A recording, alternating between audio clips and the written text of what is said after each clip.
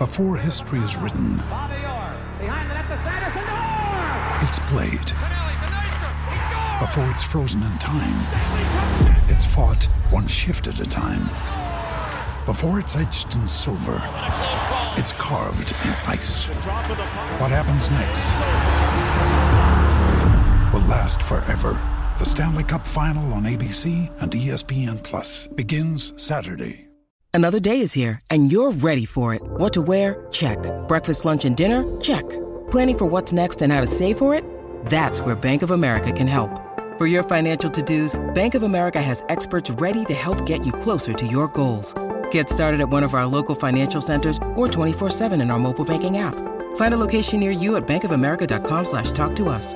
What would you like the power to do? Mobile banking requires downloading the app and is only available for select devices. Message and data rates may apply. Bank of America N.A., member FDIC. Ryan Reynolds here from Mint Mobile. With the price of just about everything going up during inflation, we thought we'd bring our prices down. So to help us, we brought in a reverse auctioneer, which is apparently a thing. Mint Mobile Unlimited Premium Wireless. How to get 30, 30, bit to get 30, bit to get 20, 20, 20, bit to get 20, 20, bit to get 15, 15, 15, 15, just $15 a month? Sold! Give it a try at mintmobile.com/switch. $45 up front for 3 months plus taxes and fees. Promo rate for new customers for limited time. Unlimited more than 40 gigabytes per month. Slows full terms at mintmobile.com. Welcome to the New Books Network. Hello, and welcome to New Books in Sports, a channel on the New Books Network. My name is Keith Rathbone, and I'm coming to you live from Sydney, where I am a senior lecturer in history at Macquarie University. But I'm coming to you from home, as you might hear in the background, because we're currently under lockdown. So I do apologize for any noise on my end. I am here with the authors of a just amazing and extremely timely book. This is Jessica Luther. Jessica Luther is a freelance investigative journalist who's written extensively on the intersections of sports and gendered violence. And Kavitha Davidson, Kavitha, is a sports and culture writer based in New York at The Athletic. And the book that they wrote is called Loving Sports When They Don't Love You Back, Dilemmas of the Modern Fan. It's out with UT Press, University of Texas Press in 2020. Welcome, Jessica and Kavitha. Thanks for having us. Yeah, thank you so much. Like I say, I love this book. At parts, I felt like you're writing to me because I've been suffering this dilemma in the last 5 years, loving sports when I've really felt like they didn't love me back. Yeah. So I'm wondering how you all came up with this project. Yeah, it's hard to remember because it was like 5 years ago or something at this point. We think that it was around a Super Bowl in the US, which is such a huge sporting event. And every year there's these kind of articles that go out that are pretty condescending in tone, that are like written for women who do not watch football, American football. And it will be like, how to survive a Super Bowl party. And as Kavitha always notes, they always like end with a dip recipe or something. And Kavitha and I clearly are sports fans and those articles are not for us. And we were thinking about writing sort of like a snarky rejoinder to those. And I had met with a friend here in town who at some point was like, it'd be great if you wrote a book on, the issues in sports that bother you. And there was like back burner kind of thing in my head. And it was just this kind of perfect moment where Kavitha and I were talking about this one small idea and it kind of blossomed. And I said, well, my friend had this other idea. Maybe we should think about a bigger project. And we took it to the University of Texas Press, and we had this editor, Casey, who's like a miracle worker. And he's the one that really massaged it into this much more professional and and yeah, we can't project. Overstate how snarky we were going to be with this. And so that's basically how we ended up on this idea. And then we had a we had a big brainstorming session where we talked about all the different things in sports that we could possibly write about. And that got whittled down. And eventually, I think there are 14 chapters, I think. And even that, there were supposed to be 16 and it ended up 14. And so there were other things we could have said, but we kind of picked the things that we were most interested in and we thought other people would be as well. Yeah, I did wonder how you all came up with the chapters that you decided on, because there as you say, there's so many things you could pick up on, but you've hit most of the major ones. But I did wonder how you decided. Yeah, I think that, there were, like you said, we hit most of the major ones. There were definitely more than a handful that were just kind of no-brainers: concussions, gendered violence, things that, as women in sports media, we have written about and just confronted both professionally and in our own fandom when we're just like at the bar, that just were obvious choices. And then there were a few that, like Jessica said, there were a couple of chapters we didn't end up doing. Maybe they were a little bit more esoteric. One of them involved former President Trump. So we did make some decisions on that, but it's really interesting, actually, when it came time to dividing the chapters. That also just happened extremely organically. And, we've done a couple of these interviews where I've said, Jessica has written incredible pieces regularly with a writing partner. And this was the first thing I'd ever written with another person. So I wasn't really sure what this process would be like. And it was way more seamless than I think we could have imagined, even when it comes down to like our voices. We're not the same type of writer, but somehow, when you mix all the chapters up, our editor has said this, our peer reviewers said this, our parents have said this. Say, my dad tried to guess which ones I drafted and which ones Kavitha did, and he couldn't even tell. So I was something about curious. It just worked. Yeah, I couldn't tell, and I wondered myself. I was like, did they divide the chapters? Were they both working on each chapter? I really couldn't tell. So we did divide the chapters, and that was also easy. Honestly, like we deciding which ones we would each do the first big draft of. And so one of us would do the first draft of it, which was, most of the work, the comprehensive, putting it all together with the narrative. And then that's when we would begin the back and forth passing and editing, and Casey was involved in that part. But so we did actually, one of us would draft each one and then submit it to the other. Well, I am really curious, but I won't ask you to reveal your secrets. But I kind of said at the beginning, I felt like this project was written for me in some ways, both because I'm constantly telling people, because I teach sports history, and here in Australia, I'm in the media sometimes, that, sports is always political.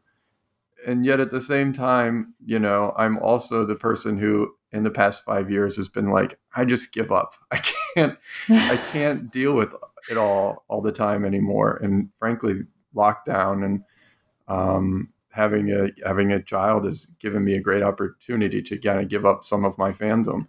But I wonder if that's who you're writing for. Like, when you wrote the book, who did you imagine your audience would be? Well, I think that, going off of what Jessica said about kind of the origin story of the book, part of that frustration that bred some of the initial snark, was that all of those pieces, so much of sports media doesn't seem to be geared toward fans like us or fans who think like us. And we wanted to write a book. I don't think we had any one particular demographic or one particular type of person in mind, but we definitely know just from our own both personal and professional interactions that there are scores of fans who are not served by, mainstream sports media, at least not holistically, who do think about sports in a progressive lens, in a political lens, who maintain their fandoms despite some of these dilemmas, and whatever that looks like. And I think one of the things that we found in writing this book was that there is no one person that looks like, or there is no one way that fandom expresses itself or manifests. So I think we were just trying to fill a big hole in whatever way we could, geared toward fans that might think about these things in a different way than I would say more kind of small C conservative media tends to cater to. Well, let's jump into one of the chapters then. And I should say for listeners that each one of the chapters, I think, is really rich by itself. So for people who are maybe teaching sports studies courses, some of these chapters would be perfect for raising, I think, a huge number of questions in class, provoking discussion. But unfortunately, I don't think we have time to talk about all of them. I could point out some ones that I felt were most salient for me, although I have to admit to both of you, I grew up in Cleveland, so you might already understand some of the ones I was like, oh my goodness. Well, let's go Guardians. Okay, yeah. Yes. I love the change. I love the new name. But yeah, tell me about how do you learn to support a team even if it has a racist mascot? Cleveland. Yeah, I think we both come down on the idea that you probably shouldn't support that mascot.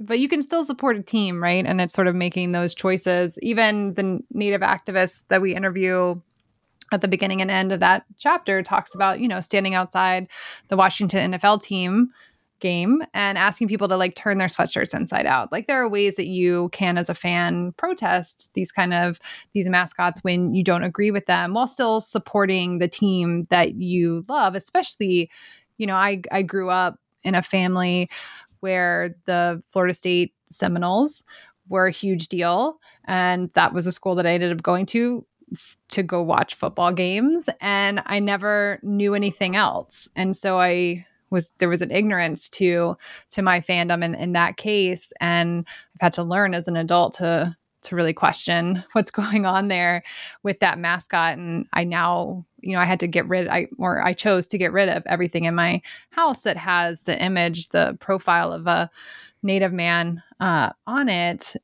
So I think this is a lot of what we are doing in the book, right? Of trying to find that space where you can feel comfortable as a fan. Because on some level, we're all individuals working within messed up systems. And there's only so much that any individual can do in those systems. And so in this case, yeah, you can decide how much you're going to embrace that mascot. And I personally think you should not be embracing Native mascots, in large part because Native and Indigenous people have asked us to stop doing it. And that should be a good enough reason for all of us. Yeah, I think one of the things this chapter does so well is it takes on that argument that we hear all the time, which is that, actually, this is about honoring Native peoples. And obviously, in the case of Cleveland, I mean, it's really clear that couldn't have been the case. I mean, Chief Wahoo is a disgusting racist caricature, right? But there are some teams out there that maybe had more of a plausible, case to make. But I think you all do a great job of showing the actual harm that is kind of meted out upon Indigenous people when their names are used. So I thought that was really great. When you were doing this chapter, and now I'm going to guess, of course, now that Jessica, you wrote this chapter. I did. How was it when you were talking to Native activists about the different responses that they had to these different depictions of Indigenous peoples? What was your process in approaching them? Well, I knew about the work of Jacqueline Keeler and Adrienne Keene. And so I wanted to specifically talk to them. Temoris was someone that I had come across at some point, and I wanted someone who was an athlete in the discussion, like a Native athlete, to talk about their own feelings around all of this. But she was also an activist against these mascots. So I wasn't surprised by what they had to tell me, but I knew that they had all thought long and hard about this issue and had really spent a lot of time with it. Because I do think a lot of the things that we write about in the book, most people come to them very casually, right? And they make up their opinion based on very little information, a lot of it grounded in their own fandom and what they've heard around them. And so I think, and I'm sure this was true for Kavitha as well, in doing this work, you're trying to find the people who've actually spent time just thinking about these things, and, talking years. They've dedicated their lives to this. And so I thought that they could really bring that perspective of why this is not, as you said, even the ones that seem to quote unquote honor Native people, that they're not harmless, that they don't actually honor, and wanted to talk to them and talk through why that's true so that we could tell people what it is that Native people are thinking about this. They've been telling us for decades and decades and decades, but just sort of, translating that into a quick chapter on this. Yeah, as I say, I'm from Cleveland, so this one struck home for me, especially this year, and seeing some of the debates among people on Facebook about the name change, but obviously well-deserved name needed to be changed. Kavitha, I'd love to know what your favorite chapter was writing, because I want to talk about it, but I don't want to try to guess, because I tell you, I couldn't guess. I think that's always a hard question for me to answer. I will say, just in general, one of my favorite things about the process of writing this book, and Jessica and I have talked about this together, is reading each other's chapters, learning things about things that we thought we already knew about, right? So, one of the things that's stood out to me in the racist mascot chapter by Jessica was, the question that I'm always kind of wrapped with is, okay, we have this history that has been this long and violent history that has been established. We understand where that side of this is coming from. I genuinely could not understand how strong people's associations were with their own teams and how personal it was to ask them to confront that and to ask them to possibly change that, to change their logo, the team name, what have you. And one, in the introduction, we interview a sports psychologist, Dr. Susan Whitbourne, who talks about fandom and identity and the fact that your fandom is formed when, very early on in childhood, probably earlier than, your proclivities for music or movies or art are formed. Sports tend to be formed earlier, and they tend to be formed with some kind of either familial connection, the whole like grandpa took me to a ball game thing, or some connection to your hometown. For me, my sports fandom is very much rooted in me, being from New York City. And that early formation of your fandom is what feels like is getting attacked when some of these institutions get criticized and try to get reformed. And then the second thing that I learned from that chapter that really spoke to how personal this issue is that there are studies that show that not only are racist mascots and imagery that is denigrating to Indigenous peoples psychologically damaging to Indigenous people, but it creates a positive psychological effect for white people. So whether, how subconscious that is, you're not only having your identity attacked, but you're having something that really does at a cellular level make you feel good attacked. And that was one of those things that I did not know, and that I was that I learned from reading Jessica's chapter.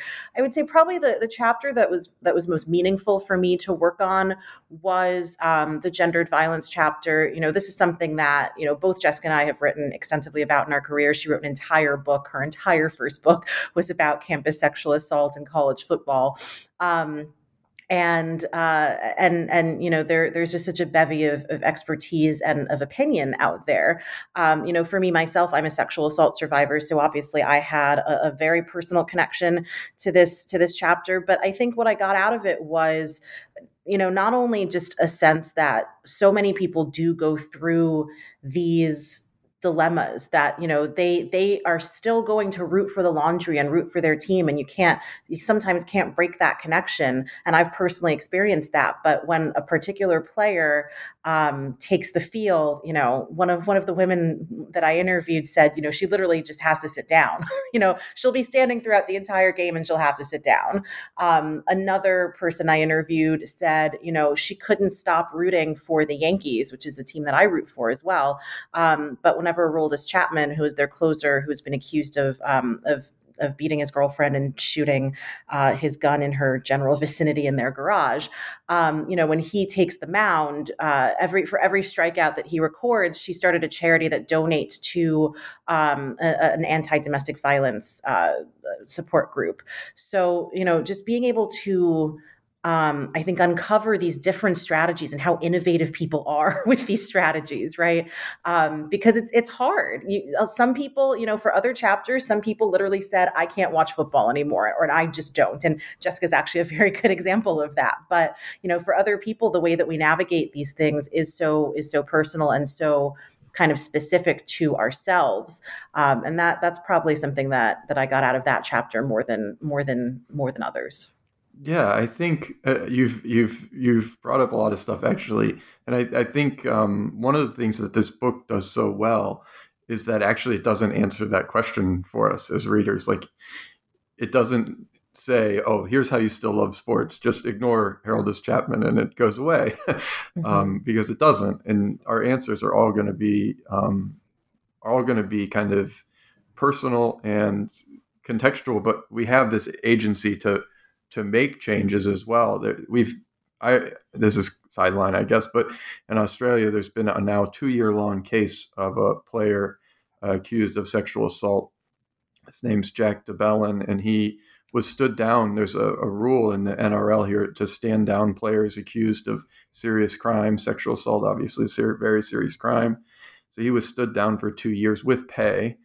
And so we've had a 2-year-long argument about whether or not this guy's been justifiably or unjustifiably punished. Meanwhile, the woman who's made the accusation, we don't know who that is because of some of the laws here in Australia, but she has had to kind of watch this play out every week in the press as people go, well, the Dragons would have done better if Jack de Belin could have played, or, it's, and part of me, it goes, well, I don't think, somebody credibly accused of a crime should be out there on the field at all. Like, the league should do something. And I also feel for the woman who has to watch this play out in the press every week. I just don't know how as a spectator to respond, but I'm very fortunate in that I don't have any connection with the NRL. So if I don't want to watch, it's very easy for me not to do. Like, I just go, I don't want to watch. Right. Yeah. So every one of the chapters in the book, I'd say really asks questions of us as viewers, as spectators, as fans, and made me think, okay, well, what do I do? What do I do if my team as if one of the people that I thought is a great player has accused of sexual assault, if one of the teams that I like has a crap owner, et cetera, et cetera, what am I supposed to do? It didn't always answer the question, too, which I really appreciated. Good. The book was originally titled How to Love Sports When They Don't Love You Back. So like when they did the first press release and everything, that was the title. And as we were writing, that was one thing that Kavitha and I learned, is that we can't tell people how. That sometimes we feel like maybe we could prescribe a couple things, but in general, it's too individualized and it's too personal and it's too tied to someone's identity. And we all draw lines in the sands for all kinds of different reasons and at different places. And that this is just we wanted hopefully to set up for each person reading, like, where are you going to draw your line and how are you going to decide that for yourself? But we couldn't really there's no blanket answer to these issues because they're all so complicated. Well, there were some chapters, I would say, that had maybe more hopeful outlook, like your chapter on watching women's basketball when people tell you you're the only one. So, I mean, are there opportunities to be sports fans in different ways, in progressive ways, in socially productive ways? I think absolutely. I think that, first of all, just, being, Jessica and I say this a lot, but being a women's basketball player, being a woman athlete is a radical act in itself. And I think you could say the same thing about being a fan of women's sports. So just being, just giving some of your dollars to the women's sports industry, I think is an act of progressivism. But yeah, I mean, and it's funny because that chapter was written before the meat of that chapter was written before the latest CBA, the latest collective bargaining agreement was struck, before the last at this point 2 regular seasons of incredible growth that the WNBA has seen, and women's sports in general just gaining a lot more respect. We're currently in a time of turmoil for the NWSL, unfortunately. But I think that that was absolutely one of the chapters that we were most hopeful about. And there are actually a few chapters in there that we weren't, like the racist mascot chapter is a really good example. We were absolutely not hopeful at the end of that, right? And I think you could say a similar thing with the NCAA chapter and how college athletes are being exploited. And there are several chapters like that where we were like, well, that's obsolete now. Or, we couldn't update those chapters with like the Washington football team changing its name. But we were very happy to see, to be proven wrong on the fact that, we never really thought that Dan Snyder would change the name, and not that he did it out of the goodness of his heart, but we were very happy to see that we were wrong about that. Yeah, it's funny because I kind of felt that thread through, like sometimes hopeful, sometimes not hopeful. Another thread I read through, and maybe this is just my reading, but is this kind of critique of sports as big business or sports capital, but then at times like also an okayness with it. Like, okay, the new stadium that you want, it might be living with the new stadium you didn't want to pay for, might be a critique of the way in which sports capital and governments work together to rob taxpayers to make rich people richer. But then maybe we shouldn't worry about free markets. Baseball's free market. So can you unpack that a little bit? I don't know who wrote those chapters. That's Kavitha, 100%. To give you some background, my first real job as a sports writer was I was the sports columnist at Bloomberg for 3 years, and I do come, I am a progressive myself in my politics. I don't know if I would call myself a staunch capitalist, but I do also come at my writing, and I come at these issues from a standpoint of capitalism is the system in which we have to work. That's just not going to change anytime soon. So how can we make it better within the parameters that we are given, within the parameters that we work in? And I think that that's also how you reach people who are going to be skeptical whenever you start talking about social issues. You make the fiscal argument. You make the argument that women's sports deserve investment, not just because it is the right thing to do, but because you are going to make money from doing that. And that's frankly the only reason that we've seen most progress. That's we've seen major sponsors invest in women's sports because they realized they were leaving money on the table by not doing so, that it was a growth market. We have seen, like I said, Dan Snyder didn't have some like random come to Jesus moment where he realized the name of his team was racist. Major sponsors from FedEx to Nike to Pepsi forced his hand on that, right? So there are ways in which capitalism and the sports industrial complex can actually be used to further some of these progressive goals. So within that framework, I think that when we talk about stadium subsidies, and my approach to my work has always been, there are some ways in which sports are unique and treated uniquely within like tax law, within United States legislation, what have you. And then there are some ways that it's just treated like every other business, and pointing out the flaws in that or pointing out broader flaws. So stadium subsidies is a form of corporate welfare that, for example, Amazon would have been afforded had their headquarters been allowed to move to New York City during that entire debate. It was exactly the same debate that we have around stadium subsidies. Now, my argument in the baseball free market chapter, and again, that chapter was written before what will likely be enough labor strife in this off season to perhaps see a strike as the union and the league try to negotiate a new collective bargaining agreement. But for the most part, what we have seen in baseball is the strongest union in sports, and one could argue in a very weakened union climate in America. The MLBPA is the strongest union in America.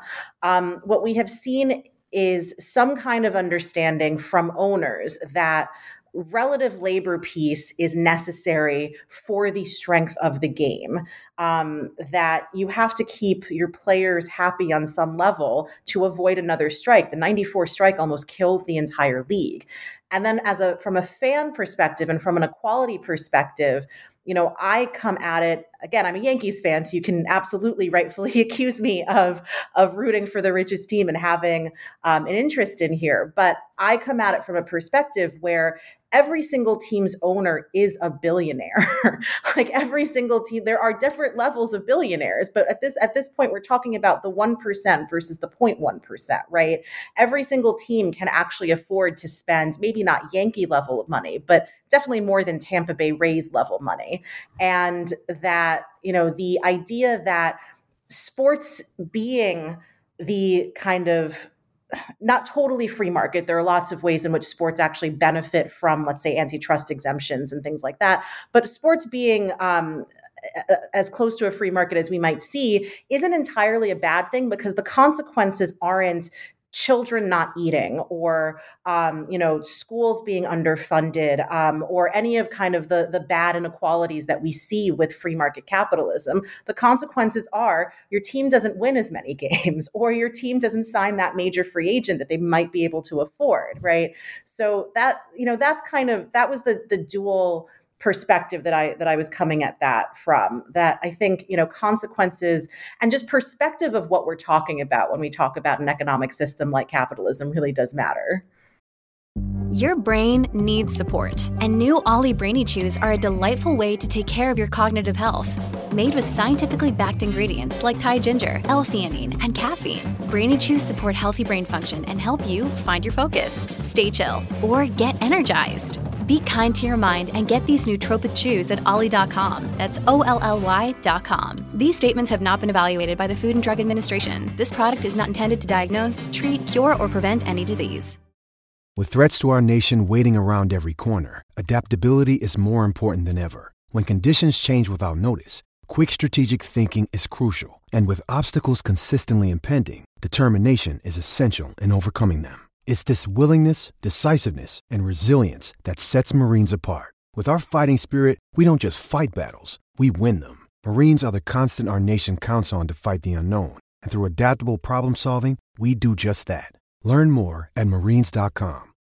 When you need mealtime inspiration, it's worth shopping Kroger, where you'll find over 30,000 mouth-watering choices that excite your inner foodie. And no matter what tasty choice you make, you'll enjoy our everyday low prices, plus extra ways to save, like digital coupons worth over $600 each week. You can also save up to $1 off per gallon at the pump with fuel points. More savings and more inspiring flavors make shopping Kroger worth it every time. Kroger, fresh for everyone. Fuel restrictions apply.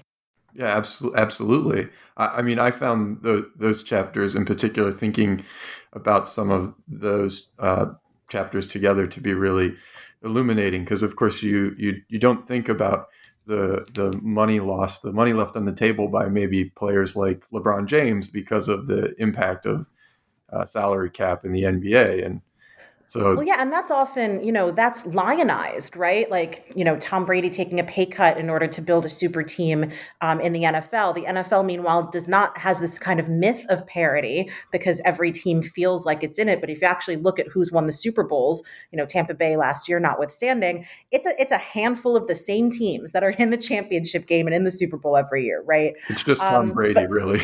It's a whole conversation, but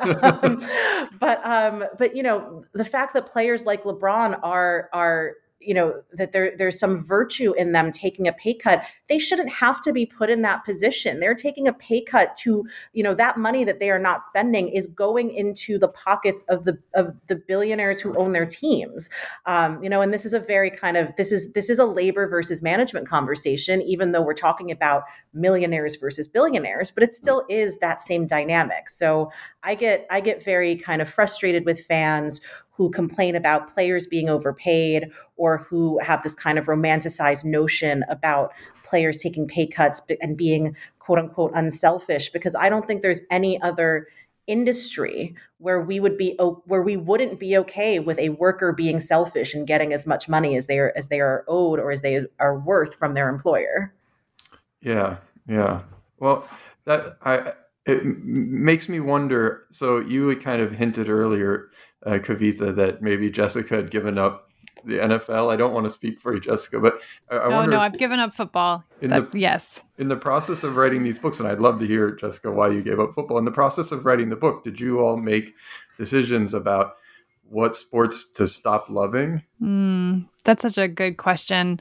Well, I gave up. Well, college football was my great love.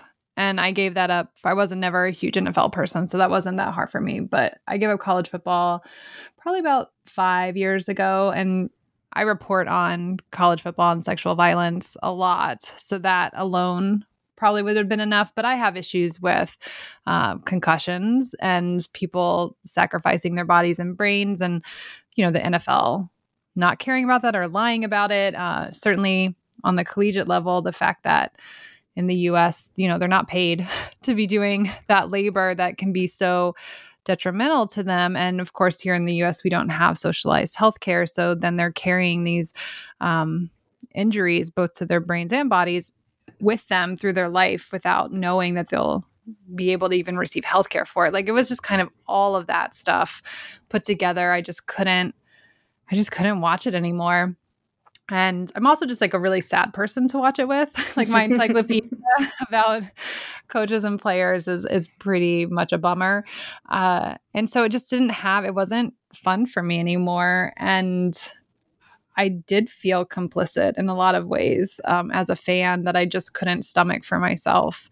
As far as other, working on this, certainly for me, the mascot chapter, which we've already talked about, like that, writing that and really writing about the Florida State team in particular with their mascot, and really made me personally come to terms. I had been sort of getting rid of that from my house, and I did a sweep where I really went through and just said, I can't do this anymore. I can't support this.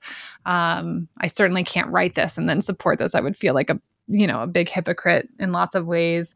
I'm trying to think if there was anything. I mean, my favorite sport to watch is tennis. And I did write the tennis chapter, which is on some level funny because I hate, as a fan, thinking about all those issues in tennis. Like, that's very much a space where I want to just plug my ears and just watch it and enjoy it. And you can't. I wouldn't really be able to do that.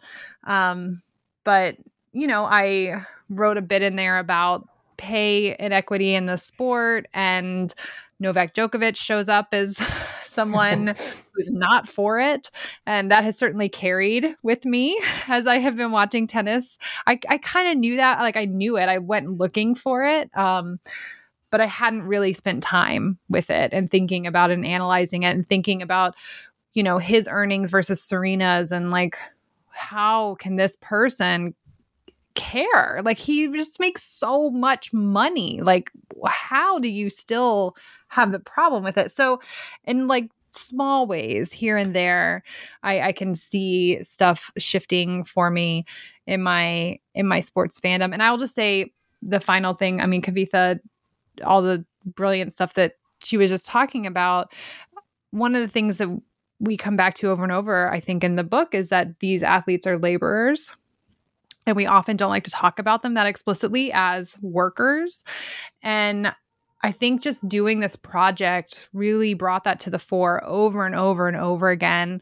And that has really, it wasn't that I wasn't thinking of that before, but it just wasn't sort of the first thing that I thought of.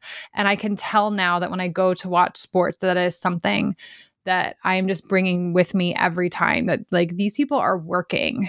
And we need to respect that about them, even if it's fun, even if it looks like they're having a grand old time and I'm enjoying it, that these are their jobs. And we should respect that and honor them in the same way we would any other employee.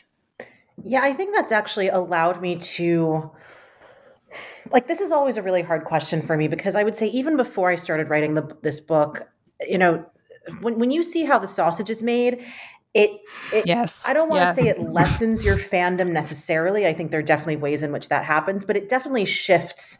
It changes the nature of your fandom, right? So I still love, like with an irrational part of my being, the teams that I grew up with, especially the Yankees. But I also write critically about them. And I'm probably more cynical than the average fan is who hasn't seen how the sausage is made, so to speak. And on the other hand, to Jessica's point just now about athletes being laborers, there's always kind of been this narrative around Derek Jeter, for example, especially in media, that, Derek Jeter is obviously beloved in New York. Was just inducted into the Hall of Fame. Anyone who is my age who grew up will probably tell you that Derek Jeter was their favorite player of all time. Derek Jeter was also known in New York media for being a boring interview. He never said anything interesting. He was very corporate and buttoned up, and all of that. And a lot of people will tell you, especially like beat writers who covered the Yankees in the 90s, that Derek Jeter didn't necessarily love baseball the way that fans love baseball, the way that some players do. Alex Rodriguez loves baseball in a way that not a lot of players do, but also maybe not Derek Jeter. He wasn't the kind of guy who would go home and watch other teams' games unless he was prepping to play them and that kind of thing. But at the same time, and I think that most fans, when they don't want to hear something like that because they don't want to believe that this thing that they love so much isn't the number one priority in the lives of the people who give us this, the people whose labor produces this thing. But at the same time, again, they're human beings, right? So Derek Jeter is now retired. He is a part owner of a team. He's running the Marlins, but he's also married and has kids, and that is more important to him. And I think that being able to, being on the professional side of this has given me as a fan more appreciation for that, for 20 years, he put his head down and did his job, and it was a job to him, and he did it better than almost anybody else in the history of the game did, right? And that's okay. I don't need as a fan to identify with players having the same connection to these games than that I do. And I think that that's such an important step in fandom and in accepting, these athletes as holistic human beings and not just kind of entertainers, for us. Yeah, I think it makes me think about, I think what some people have called millennial fandom, like this rejection of team and instead this interest in players as laborers and as human beings, maybe more so than, for the pieces that the laundry, as you all put it, which I think is a good way of putting it. And I've seen my own fandom. I mean, Cleveland sports fan, I guess you don't have much of a choice. And also, admittedly, I went to Ohio State, and I've had some falling out of love with college football and Ohio State, just like maybe, Jessica, you've had falling out of love with FSU for some similar reasons, it sounds like. Yeah. But one thing I've appreciated in moving to Australia now 5 years ago is getting to pick up a whole new set of sports and realizing from the very beginning that they're just kind of entertainments and that the players are laborers and workers, and I can pick and choose what I like and don't like, and can pick what teams I like and what narratives I like and abandon them when I don't like them. And it's been very freeing as a fan. That's nice. We just got an MLS team here in Austin, which is our first. I live in Austin, Texas. It's our first professional team, so it's been very exciting, and it's been interesting to decide to be a fan of this team. And just, I joined the supporters groups. I'm in their Slack. I feel like an anthropologist reading the Slack. If they have not been, the team has not gelled. It has not been. I assume that. I mean, my name is on there. It's not like I'm hiding. And I love it. It's very fun to go to the games and be among the fans and on all that sort of stuff. At the same time, there's this player, and he's been in the league for a really long time and has had a series of concussions, and he's been out for weeks now after getting a concussion, and seeing fans who are like, he should be back already. And I'm like, no, I assume he's done. He should probably stop playing soccer at this point. This is now a danger to him, it sounds like. And it's interesting to try to be a fan. And like, this is the most, like, I know all the players. I know what they look like when they're running. I can, tell. And I know how many goals are scored, all that kind of stuff. I'm doing that stuff. But at the same time, I also just feel this intense, tension in that fandom of being like, no, we're not gonna do this stuff again. Like, I'm not gonna participate. And of course, I'm just built to be nervous that what happens when one of the players harms someone off the pitch, right? And like, how as a community will we respond to that? Cross my fingers, I'll never have to find out. That's me being naive. So it's been interesting to me in that way of like being a brand new fan, but also extremely cautious, in large part because I am who I am, but also we did this book and I'm thinking about these things all the time. And I was really thinking about the concussion chapter when the stuff around this player came up. And I just was like, no, like he should just retire. I don't care about the team in comparison to this man's life. By the way, I loved the concussion chapter. And I think this is something that's just coming up in Australia. And so I have students in my sport unit that I think I'll be telling them, no, you guys have to read this chapter because they don't really understand the discussion in the US. And sure. They're getting some of it here now in Australia, just the beginnings of players kind of donating brains for brain science and understanding the effects of CTE on rugby and Australian rules football players and things like that. And I think this is going to hit in Australia in a big way in about 5 years when the weight of enough testimony, the weight of enough brain science is available to show that it's almost as bad as it is in the NFL. Yeah. I mean, we started the whole book with that chapter because it's not capital P political, right? It's like people's brains and their and thinking about what it means to be a fan of these sports where people are injuring their brains, and are we complicit, and like, what does all this mean? And it just seemed like a good way in because it wasn't, it wasn't conservative or progressive. Like, it's a health thing. And most sports fans in some way will have to deal with this at some point in their fandom.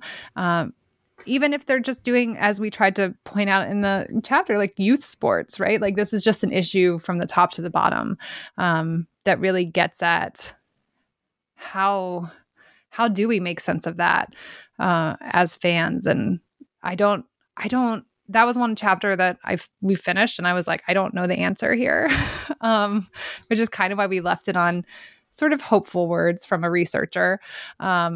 But it's still hard. Even after doing all of this, I don't know how I feel about all those things and where my place as a fan, how I relate to it and what choices I'm making in relationship to it.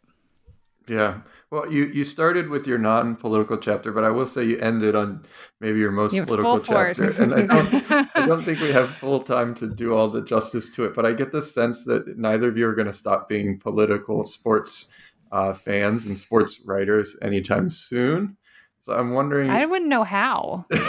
Yeah, I mean, honestly, yeah. When people say stick to sports or I just want sports to be my escape, honestly, genuinely, I'm like, that sounds so nice. I know. Good for you.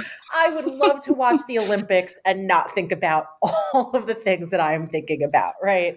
But yeah, so that is, not being political with your sports is a privilege in itself. Absolutely. And although I have to admit, I benefit from a certain amount of privilege in that I always say that sports being political is my bread and butter, because as an academic who teaches and writes about sports, I'm always getting called into the media to just basically reiterate this point, which you all show again and again and again, which is no matter what sport you're involved in, no matter what side of the spectrum you lie on politically, sports are political. You can't unpack that. Right. They're as much a product of the culture as anything else. Yeah. So I wanted to ask before I let you all go, what projects are you working on now? What is the next thing we can look forward to reading from you all in either the press or, in another book like this? Another book. My goodness. Yeah. When the second book is going to come I do not have a book project. I went back to school, so I'm actually working on a dissertation, which maybe one day will be a book about the University of Texas women's basketball team in the 1970s and race and gender. Project in process. Yeah, so that's like my big thing. And as a freelancer, I kind of always have little fires burning. I'm working on a exciting podcast series that we haven't announced yet, so I can't say, but people should look for that in January. And I have a piece coming out soon about women's baseball. I decided that I would be like the expert on this apparently a few years ago. And so every once in a while I get asked to write about women's baseball, which I interviewed Baseball Australia for the piece. So there is a whole section on Australia in it. So that's coming out sometime soon. Great. I mean, I'm a staff writer at The Athletic, so you'll see a column from me every week on something. Right now, I'm writing on the NWSL. I've got a Q&A coming out on Thursday with Steve Kerr's son because he's a writing assistant on Ted Lasso, which is just a show that I adore. And I'm working on a piece about Broadway's return in New York, which is not really sports related, but how Broadway is back, but it's not back for everyone, that kind of thing. So whole mix of stuff we're trying to do at the culture section of The Athletic. No, that all sounds great. And I will look forward to reading your pieces that are coming out with The Athletic, Kavitha. And Jessica, I'm going to look for that book manuscript. Okay. Give me a couple years. Yeah. I know those couple of years. Yeah. So, well, thank you both so much for joining me. It's been a real pleasure. Thank you for having us on and talking to us about the book. Yeah, absolutely. This was great. Thank you. I a huge recommend for all sports fans and people maybe falling out of love with sports, but also really useful listeners out there for people who teach units in sports history or maybe want to include some sports studies in your classes. These chapters are hugely digestible and great for students. So I've been speaking with Jessica Luther and Kavitha Davidson. They are the authors of Loving Sports When They Don't Love You Back, Dilemmas of the Modern Fan, out from University of Texas Press in 2020. And I am Keith Rathbone, and I'm speaking to you from Sydney, where I'm a senior lecturer at Macquarie University. Thank you for listening to New Books in Sports, a channel on the New Books Network.